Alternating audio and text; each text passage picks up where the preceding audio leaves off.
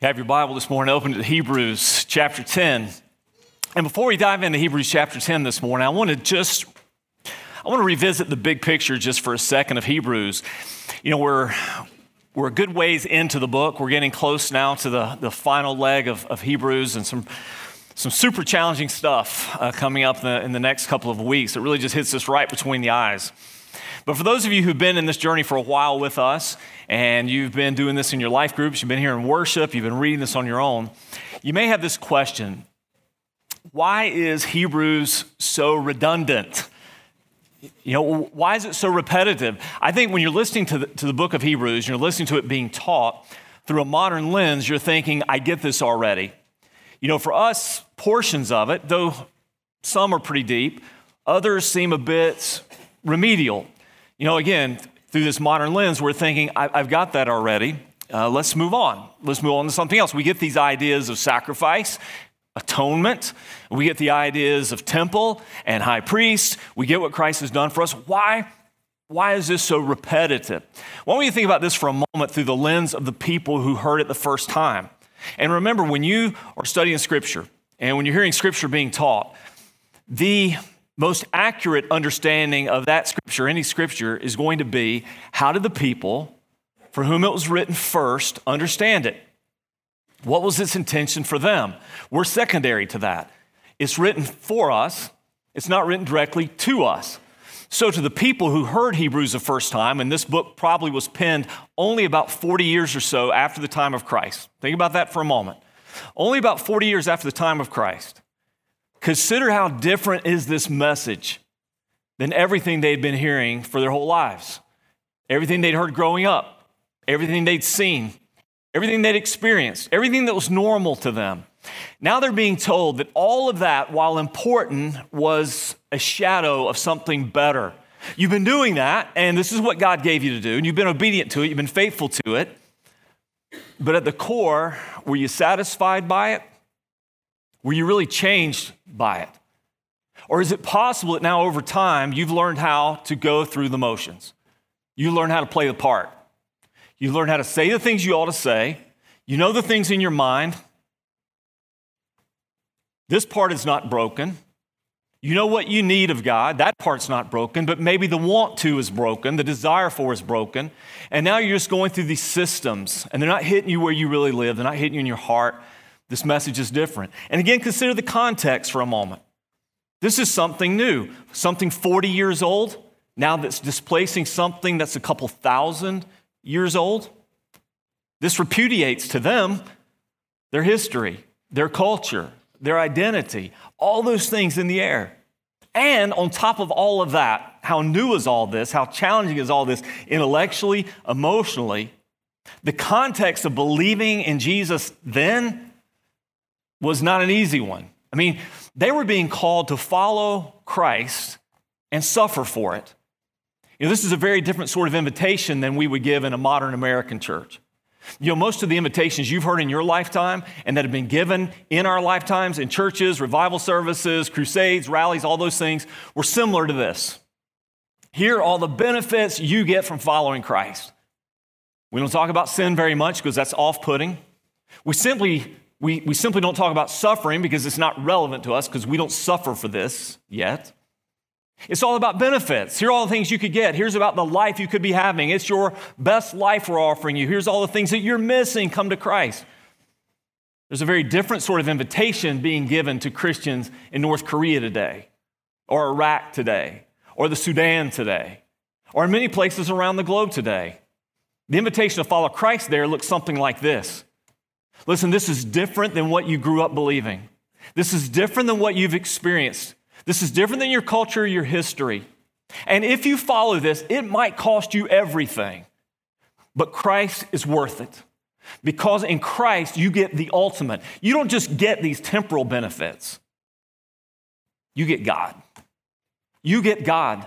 And He's the only way to the Father, the one that made you, the one that authored all of this creation.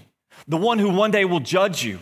The one day that every single person will stand in front of. You want to have a relationship with that God? Not just a study about His attributes. Not just a historical lesson about His actions. You want to know that God and experience his love, his joy, his peace? This comes only through Christ, and so it's worth it. Whatever else you might lose in the process, gaining Christ is everything. You get the privilege of God. Periodically, I've shared with you prayers that are meaningful to me that are written, old prayers. This is a book that I've referenced before called The Valley of Vision. It's a collection of anonymous Puritan prayers.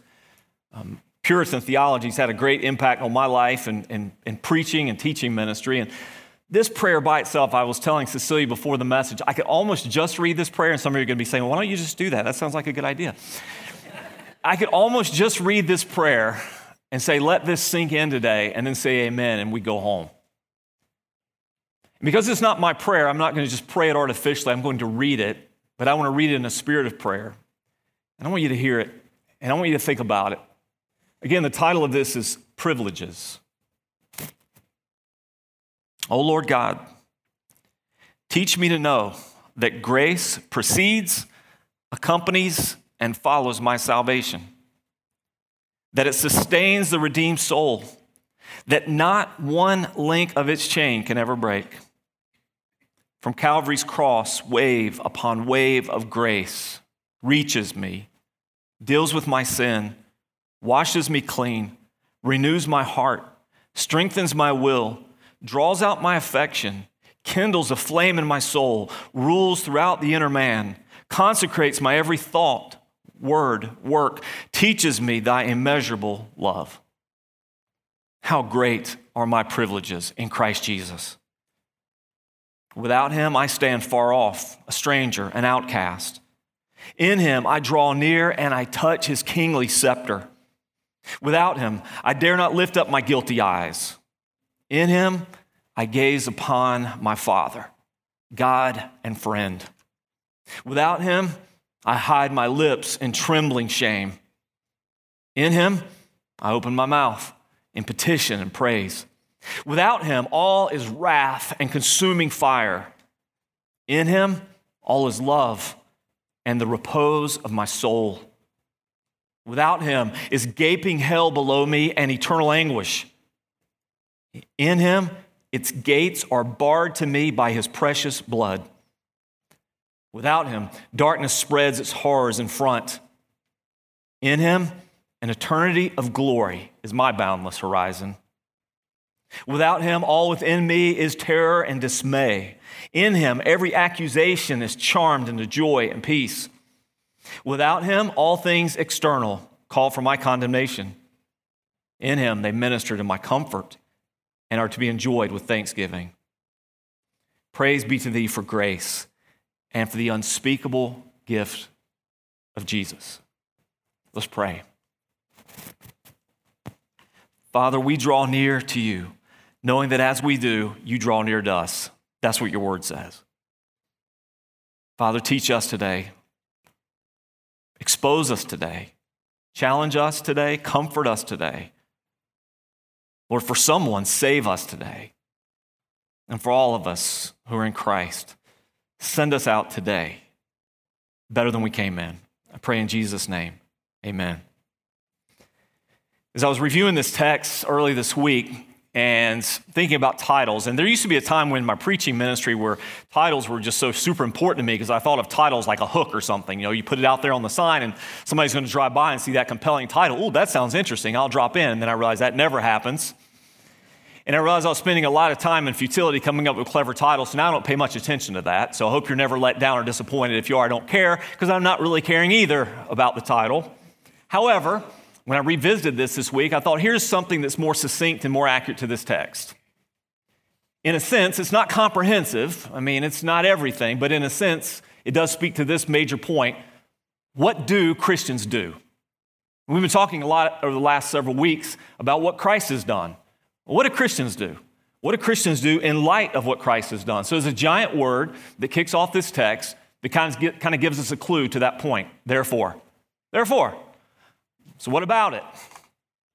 What makes this important? And what do I do with it? Therefore, look at verse 19 of Hebrews chapter 10. Therefore, brothers, so you know who this is aimed at. A little note to self. This is to you if you're a Christian. Therefore, brothers, since we have confidence to enter the holy places by the blood of Jesus, by the new and living way that he opened for us through the curtain, that is through his flesh, and since we have a great high priest over the house of God, let us draw near with a true heart, in full assurance of faith, and with our hearts sprinkled clean from an evil conscience and our bodies washed with pure water.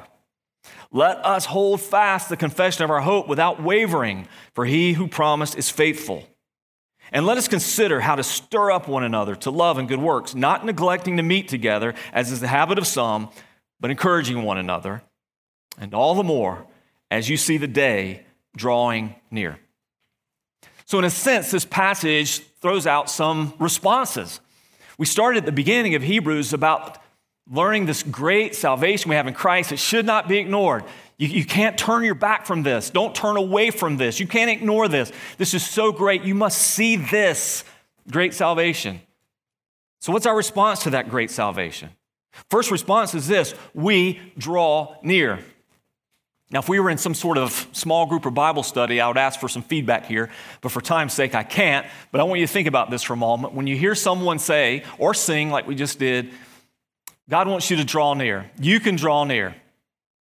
I would imagine that for a lot of us, we interpret that sometimes in some sort of vague, abstract, ambiguous, emotional way. You know, I want to feel close. I don't feel very close to God. I feel far away from God. What do I need to do in order to feel close? We spend a whole lot of time trying to give biblical therapy to our waxing and waning emotions, but that's not what this is about primarily. This is not about how you feel. It's about a choice that you can make, and it's about a promise that God has made to you already. See, this drawing near to God, again, is not a feeling, it's a reality. It's an actual thing.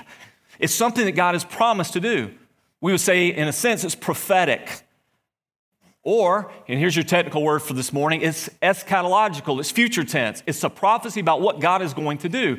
And in a sense, what God is promising he's going to do, he's already done. It's a realized but not yet realized prophecy. What does that mean? Well, God is already drawing people near to him, but one day, every hindrance to us being close to the Father, physically close in absolute proximity to him, emotionally close, morally close, all those things are going to be gone. That's what heaven is about. Heaven is not about all the fun stuff you get to do there.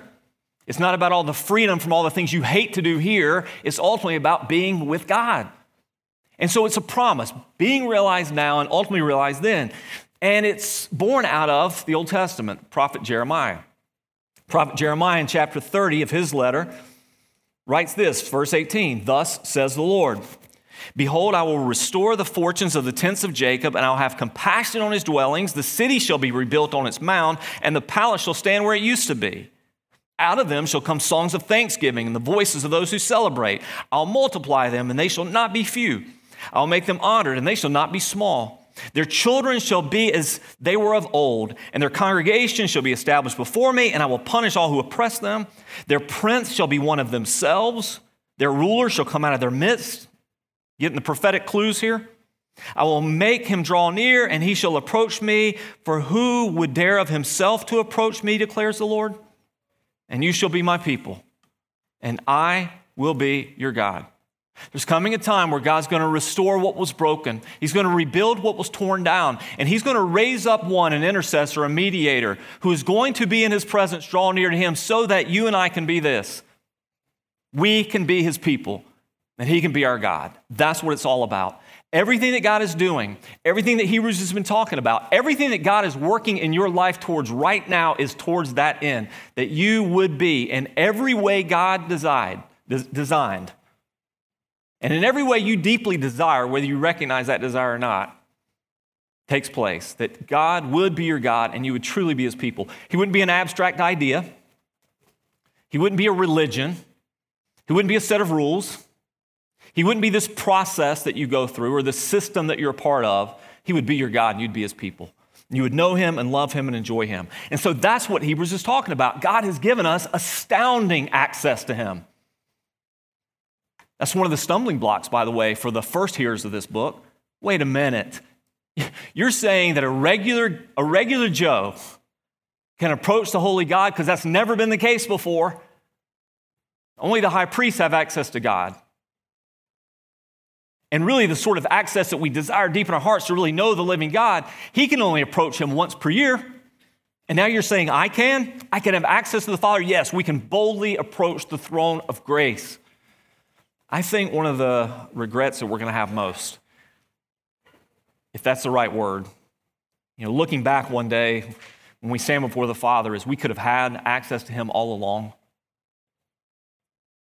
I mean, we could have been enjoying him and experiencing him. We could have been talking with him and hearing from him all along, but we spent so much more time reading people's junk on social media, flipping through the channels, spinning our wheels, wasting our time. We could have had so much more of God all along. Absolutely. See, in Christ, we've got a living sacrifice that made this possible. He's the fulfillment of Jeremiah chapter 30. He absolves our sins, and he removes our fear of the holy presence of God. For the Hebrews, they were frightened by, and they were rightly frightened by the presence of God because they've seen in their history what people who approach God wrongly get. What happens to them? They're destroyed. But Jesus removes that fear. We go in with him. We go in him. We go in covered by him. That's what it means to be Christ, to be in Christ. And he's the high priest. I won't revisit that point because we've covered it a great bit of these last several weeks, but he, in fact, is our high priest, always interceding for us, always there for us, praying for us, a living sacrifice that is always covering our sins, once and for all. So we know this to be true. We draw near even as God is drawing us. Right now, you can say, God is drawing you to himself. That's what he's doing in your life right now.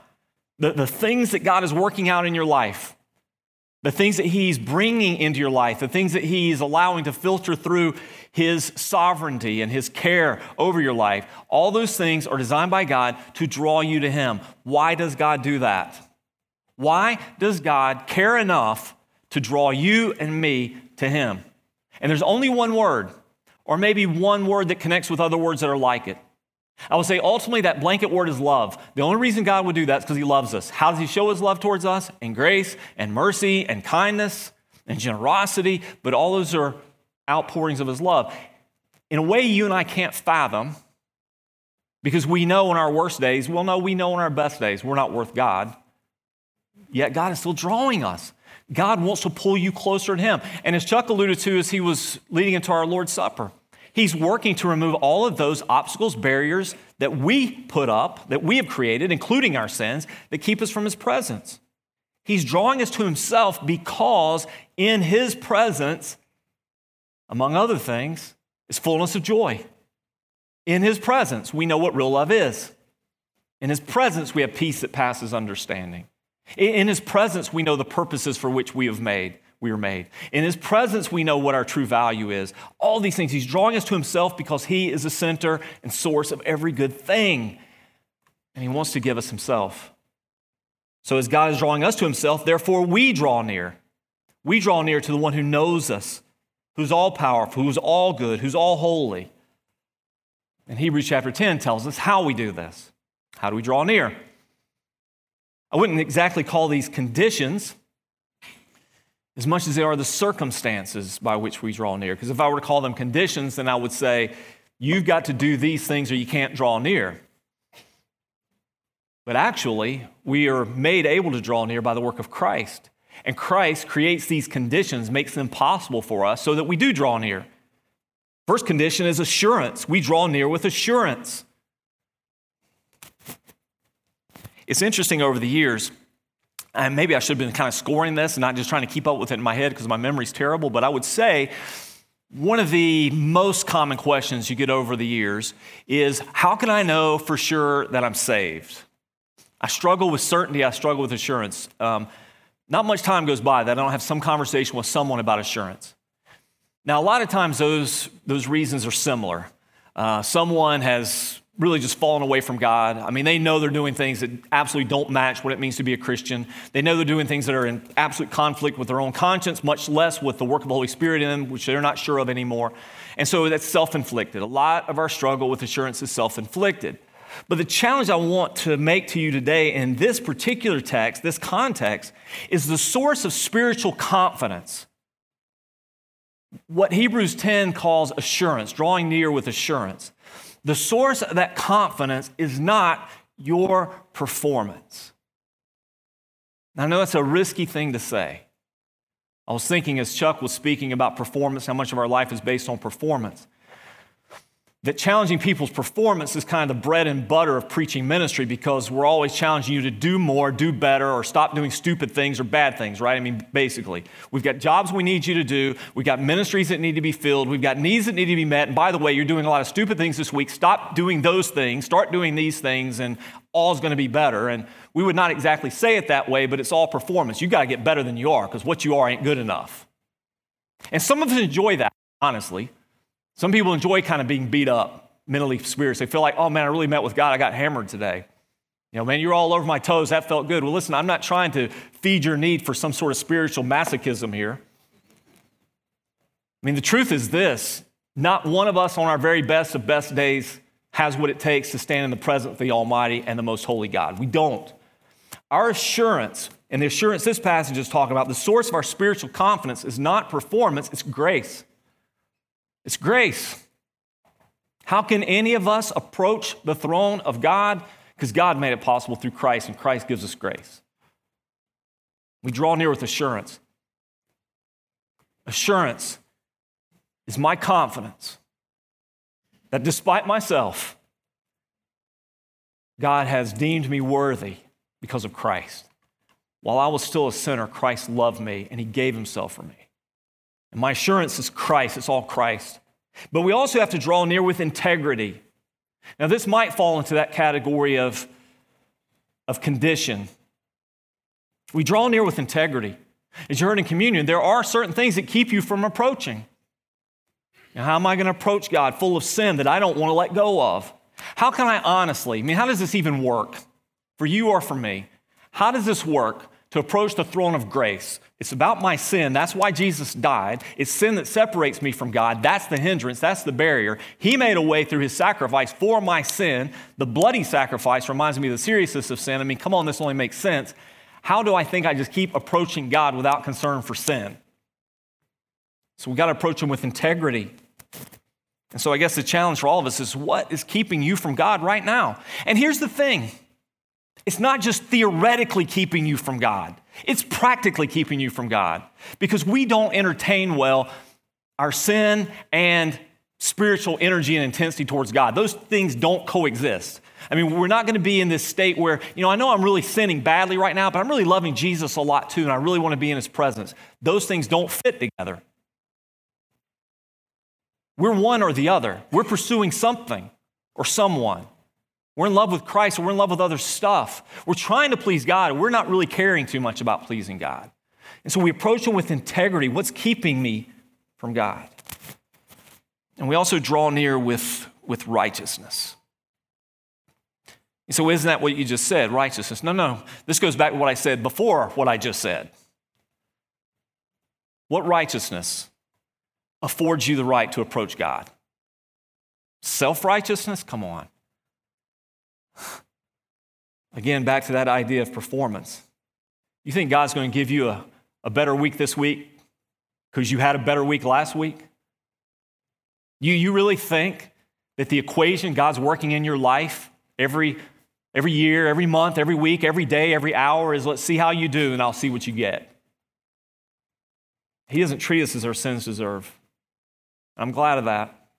That's not a license. When I say that's a dangerous thing to say, I understand why. Because you're saying, oh man, I get to do whatever I want. That's what you're saying. No. Please, for my sake, your sake, and Christ's sake, go read Romans chapter 6.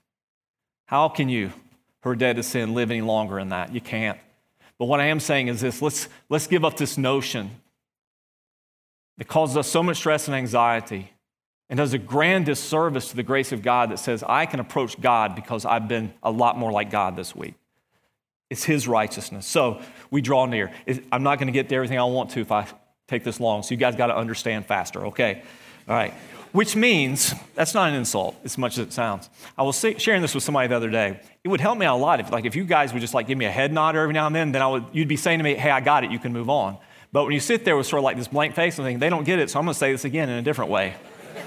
I got a lot of ways of saying the same things.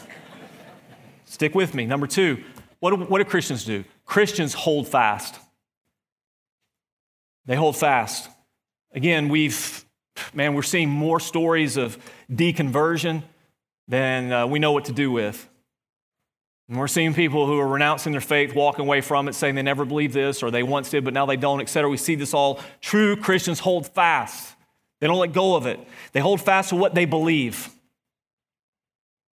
How do they hold fast to what they believe? Because God's Word and God's Spirit have taught us what we believe.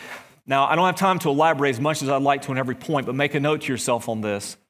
You notice I didn't say you hold fast to it because your mama taught you what to believe. Because your granddad believed. Because your church believes. Because your pastor said this is what you ought to believe.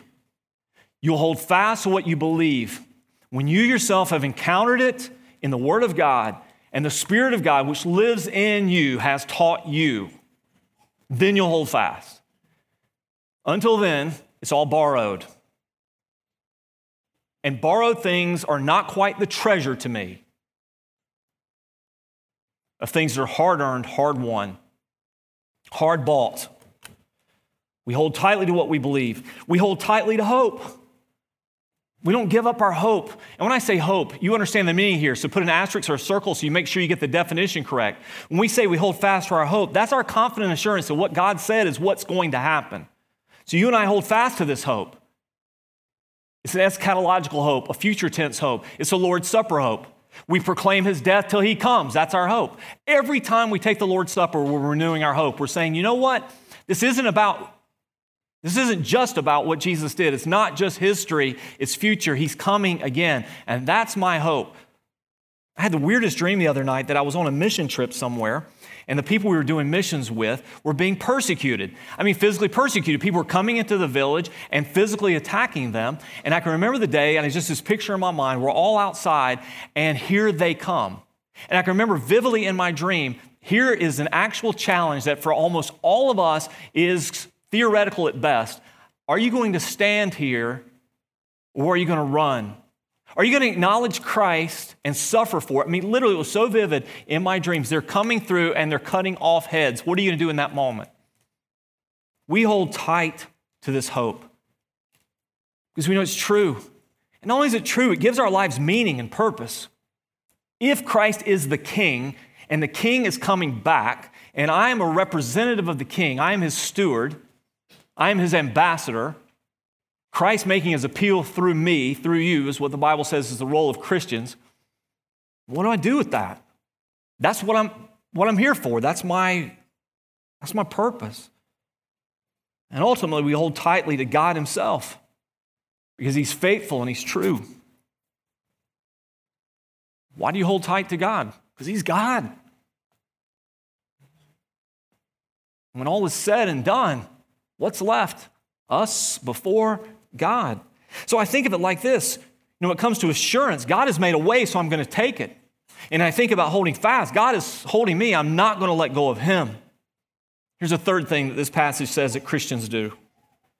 Christians provoke each other. You say, yeah, I know that's right. But when I say provoke, I'm taking the literal meaning of that word. Some of your translations will say stir up. Some will say stimulate. The idea is to rouse, to motivate, to push, to cause. I could soapbox on this one for a little bit. But I want to ask, is that happening in your life? You got anybody in your life that's pushing you, stirring you, rousing you, provoking you in a positive sense towards God, towards godliness, towards a life that pleases him, towards a life that honors him, towards finding your purpose in him? Who's pushing you?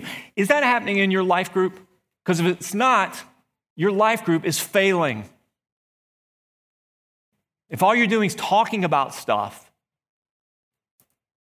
and no one's pushing you to live that stuff, your life group's failing. Are you in a D group? Are the people in your D group stirring you, rousing you, motivating you, pushing you? towards goodness and godliness, towards God and his purposes. This is what we're here for. This is one of the many reasons why we need each other. This is how God made us, by the way. Who you got in your corner, in your life, in your faith, doing that for you? Because if you don't, here's the clear implication, then you're probably not. You're probably not being stirred up towards love and good works.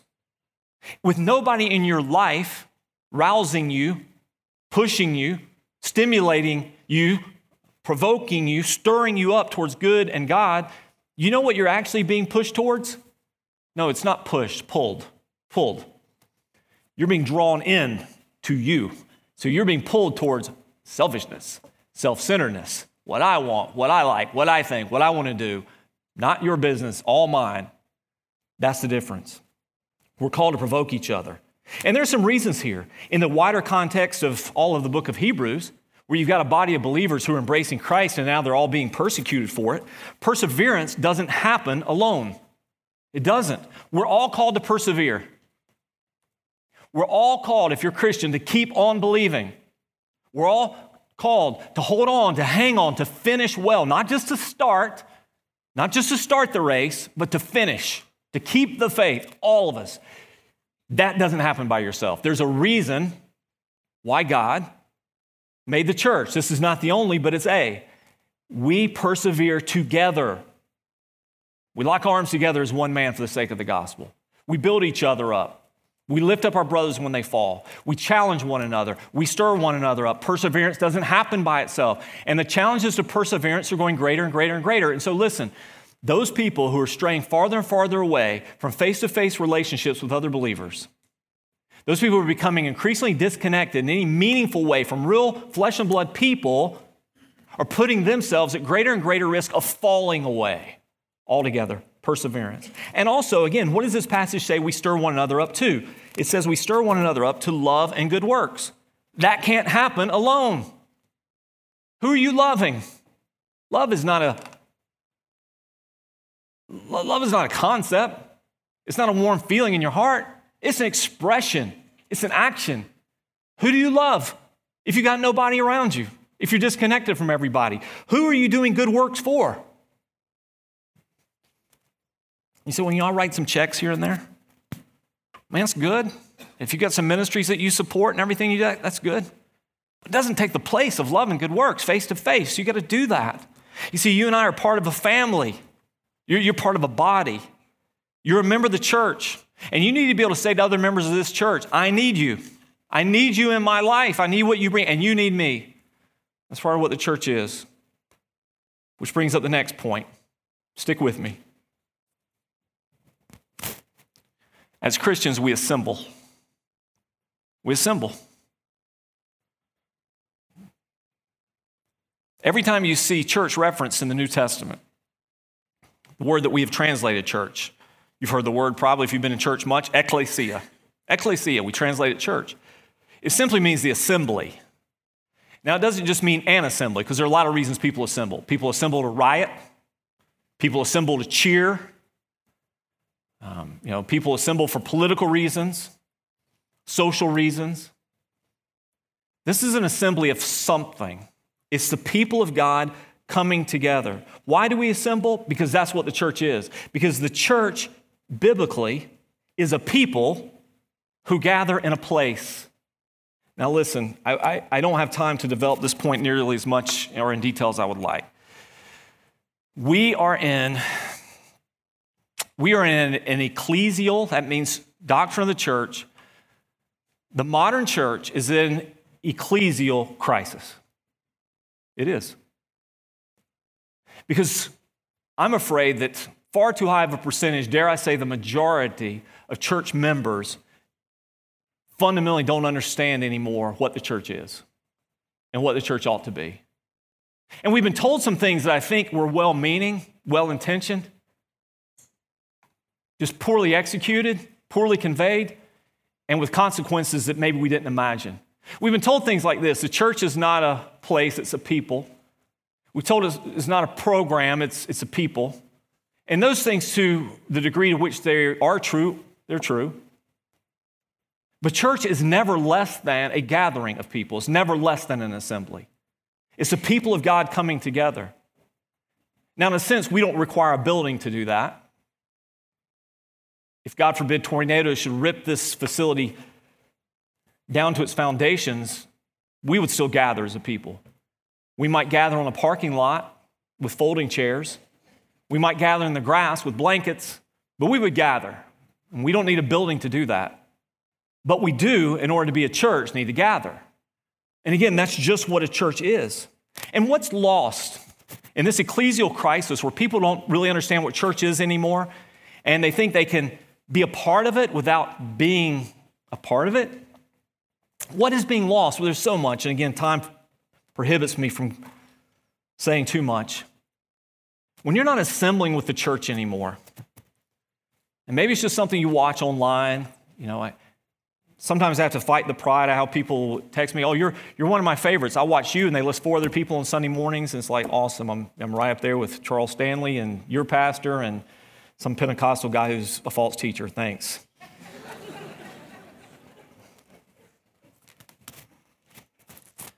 But in all of those, you need to be connected with somebody somewhere. Because see, when you don't assemble, one of the things that's going to naturally begin to happen is you stop thinking about other people. And I say this with all due respect because I don't want all the people that are watching online right now just to turn off. Well, if you don't want me to watch, I'll turn off. But I do want you to say, if you can be physically present, you need to be. Because what's going to subtly begin to happen to you when you're disconnected from the church is you stop thinking about all those other people. You're only thinking about yourself. And church isn't about how much information you can download. Frankly, if that's all that there was, I would just refer you to better people than me who are better teachers than me, who give better content than me. But it's not primarily about information download. It's not primarily about your own personal benefit. What about other people? Who in this room came in this place today who needed a word of encouragement, who needed somebody to pray for them, who needs maybe a short conversation in this room that's maybe 30 or 40 seconds long that will birth a dinner together or a lunch together or a visit together later on this week because the needs are deep? Who's hurting? Who's lost something significant this week and needs to share that hurt? Who's celebrating something and needs to share that joy? Who's struggling in a way and thinking of walking away from it all and needs someone to encourage them? Who's a stranger and needs a friend? All these things don't happen when we're just doing this by ourselves. And not only do I stop thinking about other people, but other people stop thinking about me when I'm not here. So who's encouraging you? Who's helping you? Who's stirring you up? Who's motivating you? Who's asking? Who's holding you accountable? Also, over time, you start to forget that you actually do have a role in the family.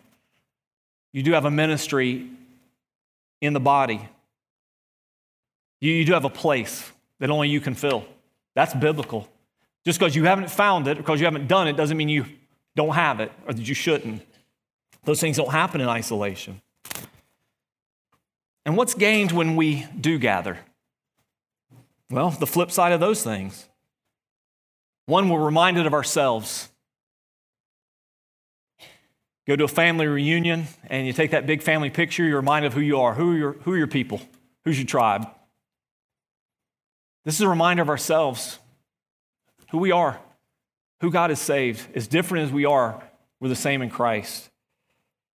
Ephesians 3:10 says that the church makes visible the wisdom of God.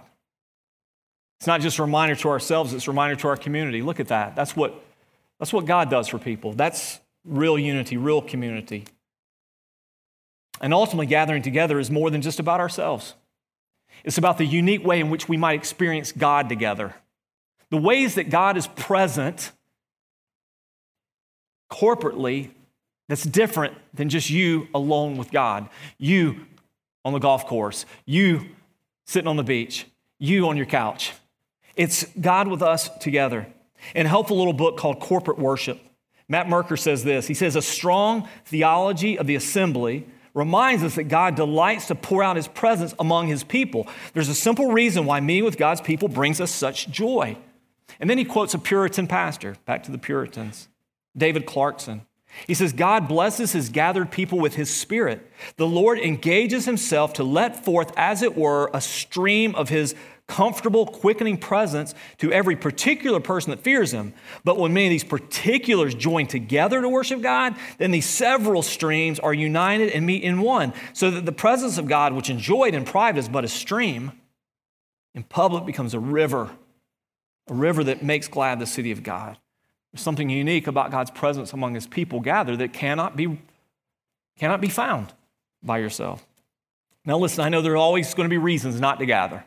There always are. Here's your list. I'm too tired. I'm too busy. It's my only day off. I have to work. People aren't friendly there. People are too friendly there. People there are hypocrites. People there are judgmental. The songs are too loud. The songs are too old. Songs are too new. They're too fast. They're too slow. These are all things we've heard, by the way. The preacher goes too long. The preacher goes too long. He's too shallow. He's too deep. He's not funny. He tries too hard to be funny. He's too loud. He's too soft. All these things.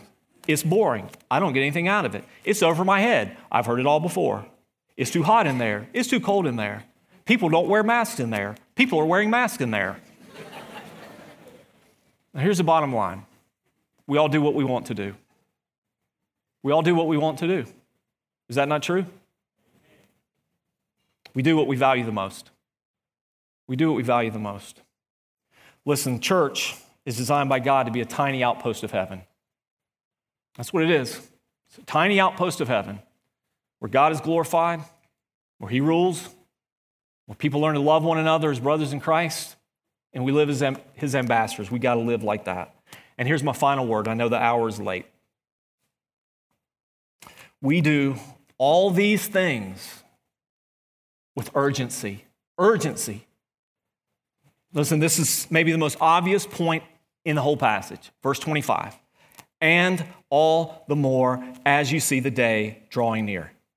All the more. Why do we approach his throne with boldness? Because you need the presence of God right now more than ever. You need it more than ever because there's so much that comes against us every single day that comes against you. So many things that will conflict with the love of God, the purposes of God, the goodness of God. You need him in your life. You need his presence more than ever. Why do we approach him with integrity, with moral uprightness? Because we need maturity and personal holiness more than ever. A quick study of the church and its practices will show you we don't look like the church did 100 years ago when it comes to morals and purity. We've slipped and become conformed so much to this world we don't even recognize it. We wonder why we feel so far from God. Because God is saying, purify your hands, you sinners. Purify your hearts, you double-minded. We need that more than ever. I also say because we need perseverance more than ever. I'm not saying this is the hardest time it's ever been to be a Christian in America, but it's certainly harder than it's been in your lifetime, my lifetime.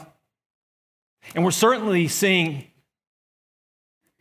a great falling away. We're certainly seeing rates of attrition like we've never seen. We need perseverance more than ever. We need people saying, no, we're going to stand fast. Why? Because opposition is greater than ever. I mean, we've seen a tide, a moral, social, cultural tide that we did not anticipate. And when I say we, I'm talking about people who are theologians and philosophers and students and scholars of the church.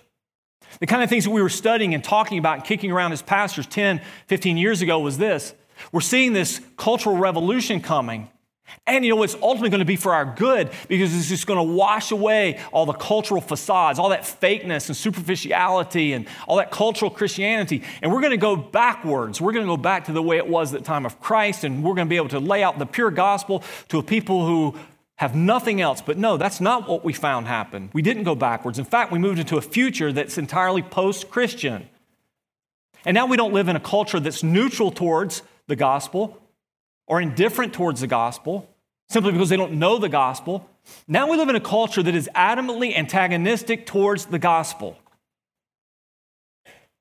And now, as Stephen McAlpin rightly writes in his book about being the bad guys, how to be the bad guys, when you want to be the good guys, you're on the wrong side of things. if you don't have a church that's going to help you stand fast to what you believe and what honors God and to do this together, you're not going to. We need encouragement more than ever, and we need each other more than ever. All the more as you see the day approaching. We're not getting farther away. I'm not a prophet. Listen, this is simple stuff to me. We're not getting farther away from the return of Christ. We're getting closer. And as we get closer, I don't have to make predictions. I don't have to try to read the signs. I can simply say with confidence this: as we get closer, we need all this the more. We need all this the more. You need to be in worship. You need to be in a life group. You need to be face-to-face with some people in discipleship. You need to be nose-to-nose with some people that you love and that love you. And we need to do this now. I'm going to ask you if you'll bow with me and pray this morning. Father, thank you for the access that you've granted us to Christ.